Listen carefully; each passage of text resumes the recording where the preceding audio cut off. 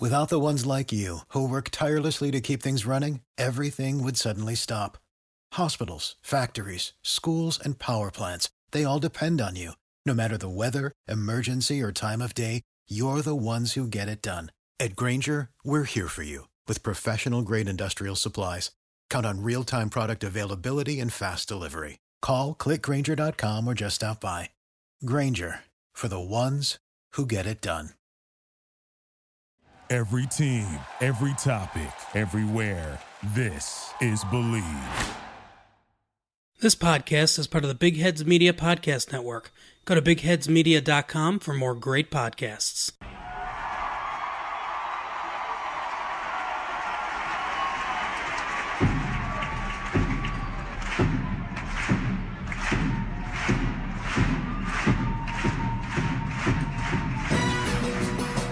Hands up! Hands up! Hands up! Here's another one, and another one. Hello, everyone, and welcome back to an episode of Topic Thunder. My name is Matt Tierney at Matt Tierney MBA, and I'm alone today. I was supposed to do a recap of the Rockets game last night with Matty Moles, but he came down with a sickness and was not able to join. So I decided to wait till this morning to record so I could gather some Twitter questions from you all and we could go through them together just to have someone to talk to, at least, rather through a phone or Twitter or whatever. So thank you all for sending in questions. And I think it's only appropriate that we start with the biggest topic of the day, Russell Westbrook returning to Oklahoma City for the first time since he was traded. And to start us off, we have a question from real_Kiwi Hours. He says, how much do you miss Russ? And I think the answer for me is the same as everyone at Chesapeake last night.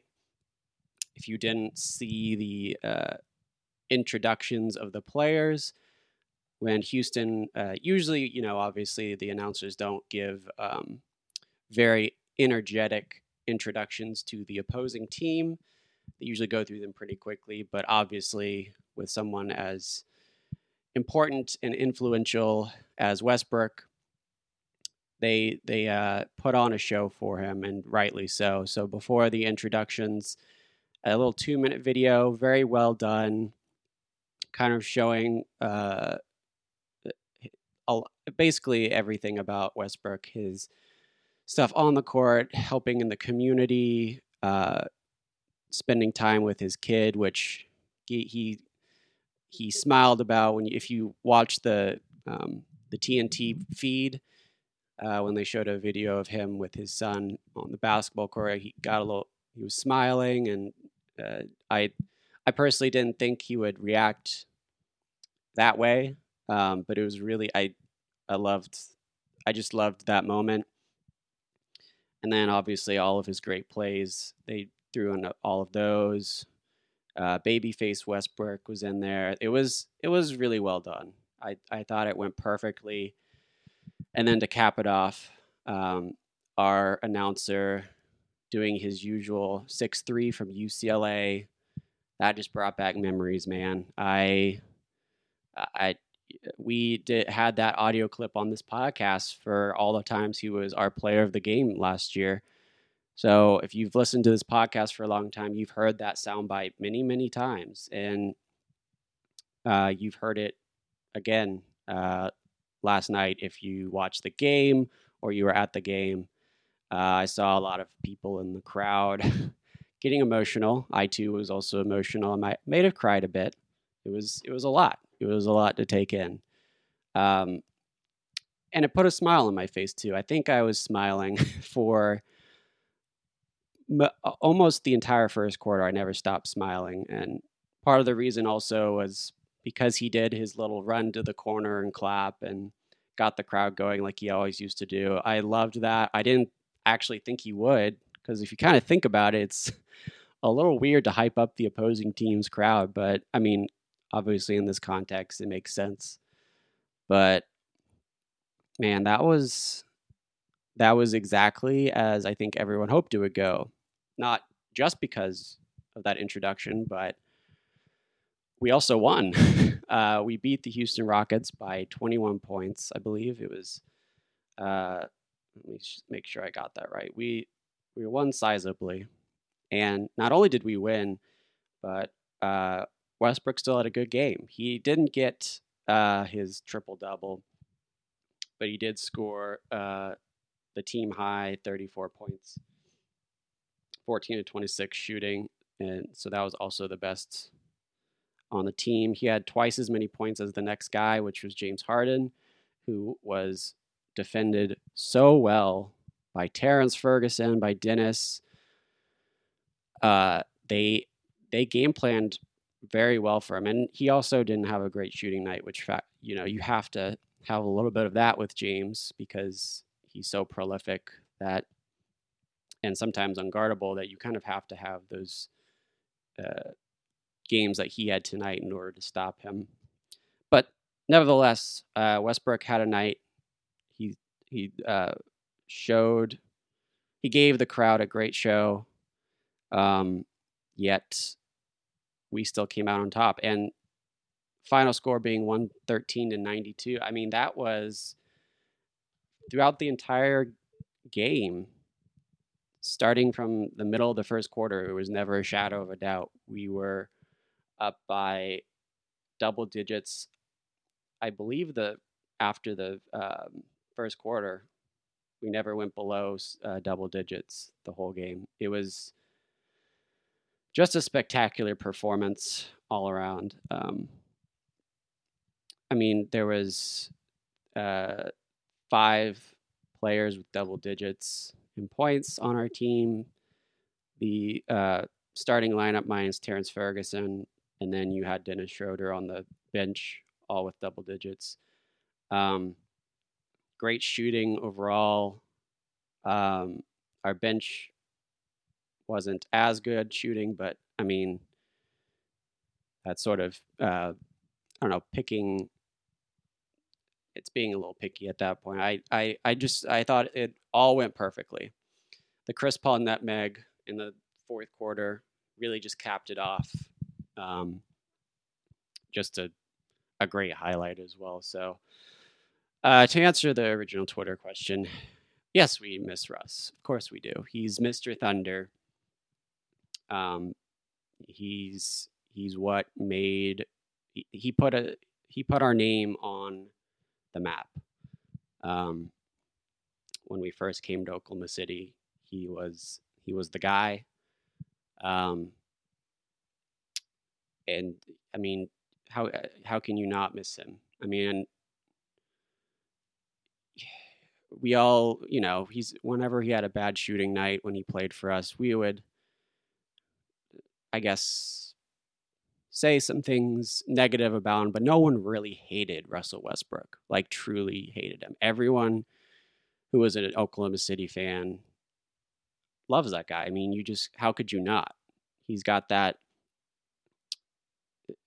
mentality of ride or die. He's a perfect friend. If you ever had a friend like that, he'll do anything for you. He'll die.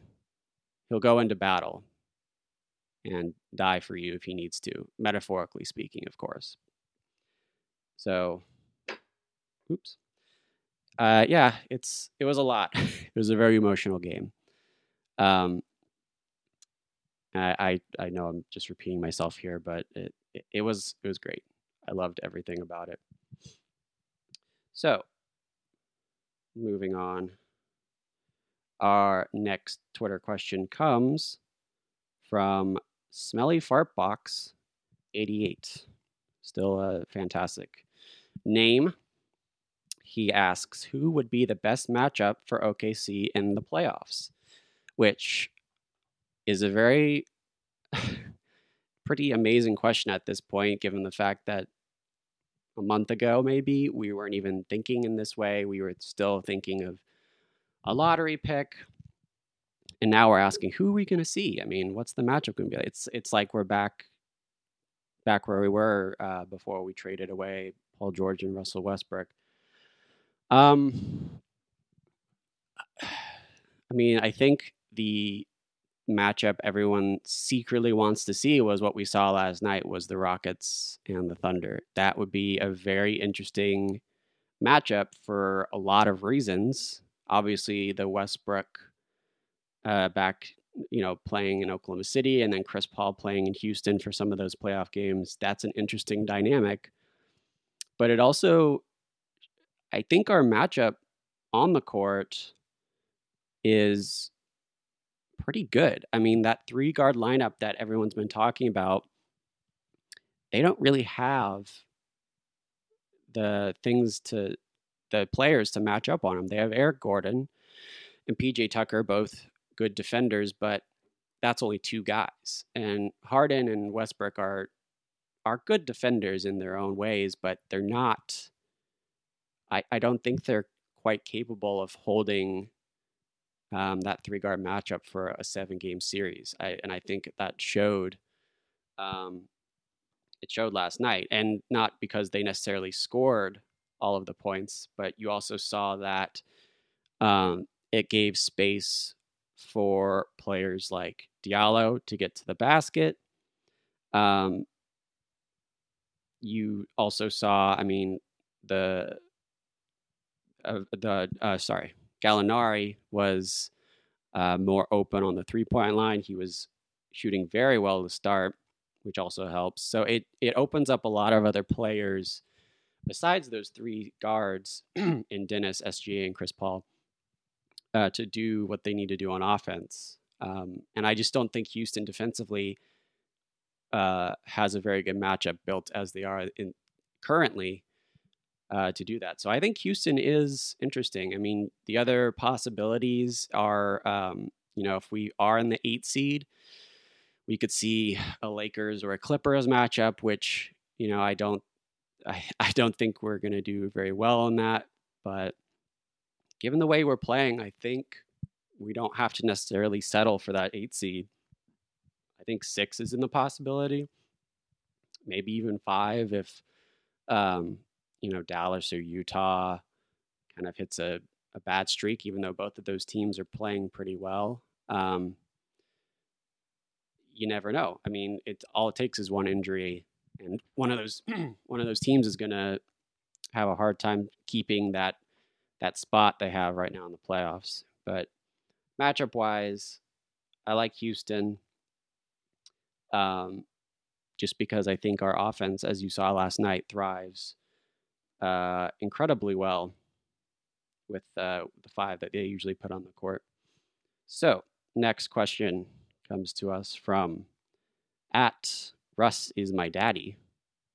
He says, what would be the best realistic situation going forward from now for this team? And I think the answer now is playoffs. I think until Sam Presti finds a team that's willing to bite the bullet, so to speak, I don't think he has any intentions of forcing a trade.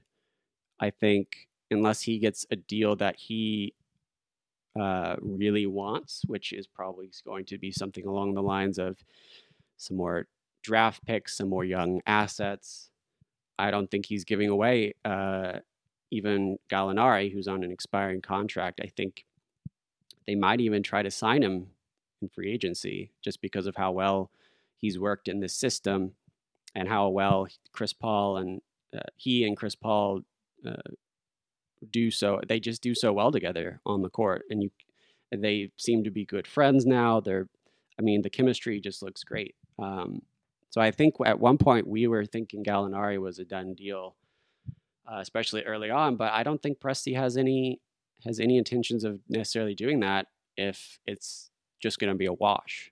I think he's, for all intents and purposes, this is the team we are going to go into the playoffs with. I don't think we're going to be buyers because that just doesn't make sense for our future. And it's not something I would imagine Presti doing, giving up draft picks or one of our young guys to be better for this year, because there still is, like I said, a possibility we could fall to the 8th seed. And no matter really who we bring in, I don't think there'll be enough to match with the Clippers or the Lakers if they are full strength. They just have too much talent on those teams. And as good as we've been playing, Chris Paul and Steven Adams are really the only guys that have legitimate playoff experience, and that does matter. When you get to that part of the season. So, in short, I think moving forward, I would say a trade is going to be more of less of an expectation than it was, but I wouldn't be surprised still if one of our guys does get traded. And if he does, then I think the whole playoff picture changes. But given this roster, we're moving forward go to the playoffs and see what happens. Last year with Golden State, you never know what happens. KD goes down, Klay Thompson goes down, and then you've got a totally different picture ahead of you. So you just never know. You never know what's going to happen. So all that matters is you get in the playoffs, you give yourself a chance, and then you see what happens from there. So this question comes to us from @LaytonK75. He says, is CP3 point guard or is CP3 point guard? And the answer to that is yes. CP3 has been amazing. And obviously that nutmeg play in this game was awesome. It was a highlight reel for everyone on NBA Twitter. But I think we're forgetting that just 2 days ago, or I guess 3 days ago now, Chris Paul's fourth quarter and overtime game in Brooklyn was spectacular. He had 20 of his 28 points during that stretch and continues to be statistically the best clutch player. If you look at the clutch statistics, which is under 5 minutes with a point differential of 5 or less, he has been the best. He has the most points in that time. He doesn't have the most points per game because he's just played more games than a lot of these other guys in this statistic have played. And so technically Zach LaVine, I think, has the most, but I don't think anyone is out here saying Zach LaVine has been more clutch for his team than Chris Paul. So I think you can say that he has been like the most important person on really any team to get as many wins as he's given his team. Just not only the clutch statistics, his leadership, his chemistry with, like I mentioned before, Gallinari, with SGA, with Dennis, with Bazley. I mean, you've seen him. We've seen some shots of him on the bench when he's resting, talking with Bazley about something, or with SGA about something, or one of the other young guys. Just like he's constantly teaching on the court, presumably in practice, everywhere. I mean, he has been absolutely perfect thus far in the season, and I mean, we're starting to love this guy. I mean, we came into this season almost with bated breath because we didn't know if he would be a poison to the locker room, because we're so used to a great basketball culture, which we've developed over the last decade or so, with Presti and the organization doing a great job of that. And I think people were wondering, well, if you throw this guy in the mix, what's going to happen? And I think we can all say pretty confidently that we were wrong. I think he's not only, I think he's made it even better. Not to say that it was a bad culture before, but I think the way it is set up now is more optimal towards winning games, which at the end of the day is the point of creating a good culture is that you can go out and you can win games and have good chemistry together, and it's sustainable. And that's what we've seen. I mean, it's been nothing short of impressive. He is also the point guard. He's controlling the offense. He's getting the shots where he needs them.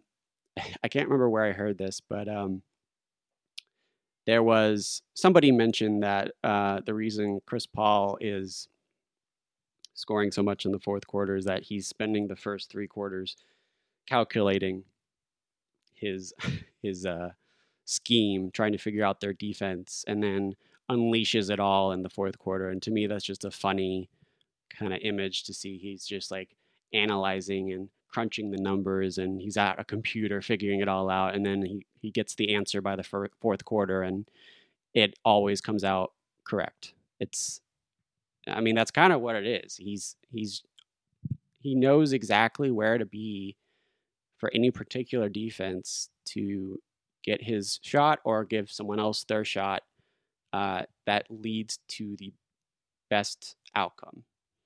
And 9 out of 10 times it works. So our last question we're going to do today comes from @BraxThunder_. He says, in all caps, "Oh my God, are we good or what?" with several question marks and an exclamation point. And yes, we are good. This is a good team. It has leadership. It has young developing players. It has a good defense. It has an offense that can spread the floor with Gallinari and Chris Paul, and sometimes, or not sometimes, but Dennis Schroeder as well, and sometimes Abdel Nader, who's been providing some good minutes. And then you also have the energy guys that you need, like Diallo and SGA and Darius Baisley. Like, you've got a nice mix of all the right things, and they may not be the most talented, but I think they're just as competitive as any other team in the league. And they are good. They're good. I mean, they're 5 games over 500 now? 6 games, excuse me. They're 22-6. And I'm going to quickly look up what that, I think they're still in the 6 seed. Let me check. Oh, no, 7th, sorry. So they're in the 7th. They're 1.5 games behind the Mavericks. I don't know if they'll necessarily catch up to them, but I mean, we're 5 games ahead of the 8 seed. So we have a comfortable spot in that 7th seed right now. And really all the other closest guys are below 500. The Spurs 16-20, Grizzlies 16-22, the Trailblazers 16-23. So all those 3 teams, maybe not the Grizzlies, they're looking to make some moves to get better. So we'll see. Nothing's happened yet, but we'll see what happens from there. But yes, we're good. And I think constructed as is, like I've said, this is a playoff team. This is one of the best, one of the top 8 teams in the Western Conference without a shadow of a doubt. Excuse me. So, I'm excited. I think Thunder Nation is excited to see how we do moving forward, because this team is fun to watch. I mean, it's crazy to say, and given the fact that we just had Russell Westbrook back, it seems sort of weird to say this, but it's a fun team to watch. And it's not necessarily saying that Westbrook and Paul George here was worse. It's just something feels different. It feels, I personally don't feel so, I don't know, just whenever we lose, it doesn't feel as bad. It doesn't feel like we could have won those games, because in every game it feels like we compete our best and we put the best game plan and the best, we put up the right shots. So at the end of the day, you can't really be mad, because sometimes those shots don't go in. Whereas last year, it felt like they weren't the right shots. And And so then you got a little more upset because you're thinking to yourself, well, what if they had taken the right shots? They could have won that game. So I think to me it's different in that way. And again, this isn't a knock on Russ, because I think what makes Russ so special is that that element of chaos, because the chaos also is what gave us those plays like in the playoff game in the Lakers, where that iconic and one shot. That's an example of chaos, but in a way that energizes a crowd. But he's also chaos in the fact that he'll take some pretty crazy shots, and a lot of them won't go in. Another example of the chaos is in that Denver game, the iconic three-point shot to seal his MVP season in 2006. That's not necessarily a great shot. I mean, you could have gotten a better shot than that, but it went in. And the fact that it went in is incredible. And I mean, that's just another example of the chaos. So it's just a different brand of basketball. And yes, the lows aren't as low with this current team, but the highs also aren't as high, because that element of chaos is what gave you that feeling of excitement. Not that this team isn't exciting, but it was just above anything we've seen before. So there's pros and cons to either one. And, I think after a decade of that, I don't think we're used to this type of basketball, and it is enjoyable in some senses. So again, we love Russ. He'll always have a place in my heart and in Thunder Nation's hearts collectively. We know what he did for this city, but moving forward, this team, we're excited about this team. This is a team I think we can all get behind, and mentally and emotionally prepare ourselves for a good playoff run, because that possibility is still out there. And like I said, all it takes is one or two freak things to happen. Not necessarily hoping for those, but they always happen. And if they break our way, then who knows? Who knows how far we could go? So that's all I got for today. Again, Thunder win against the Rockets, and then won in Brooklyn in overtime. So we have now won our last two. This weekend on Saturday, we will be playing the Lakers to kind of end this tough stretch of teams. I will not be on that recap. I will be out of town, so you will be hearing from somebody else. So I will see everybody on Monday after the Minnesota game. So with that said, thank you all for listening. You can find us on Twitter at OKC Topic Thunder, and you can find all of our merchandise on bigheadsmedia.com using the keyword Thunder in the search bar. So until next time, Thunder up!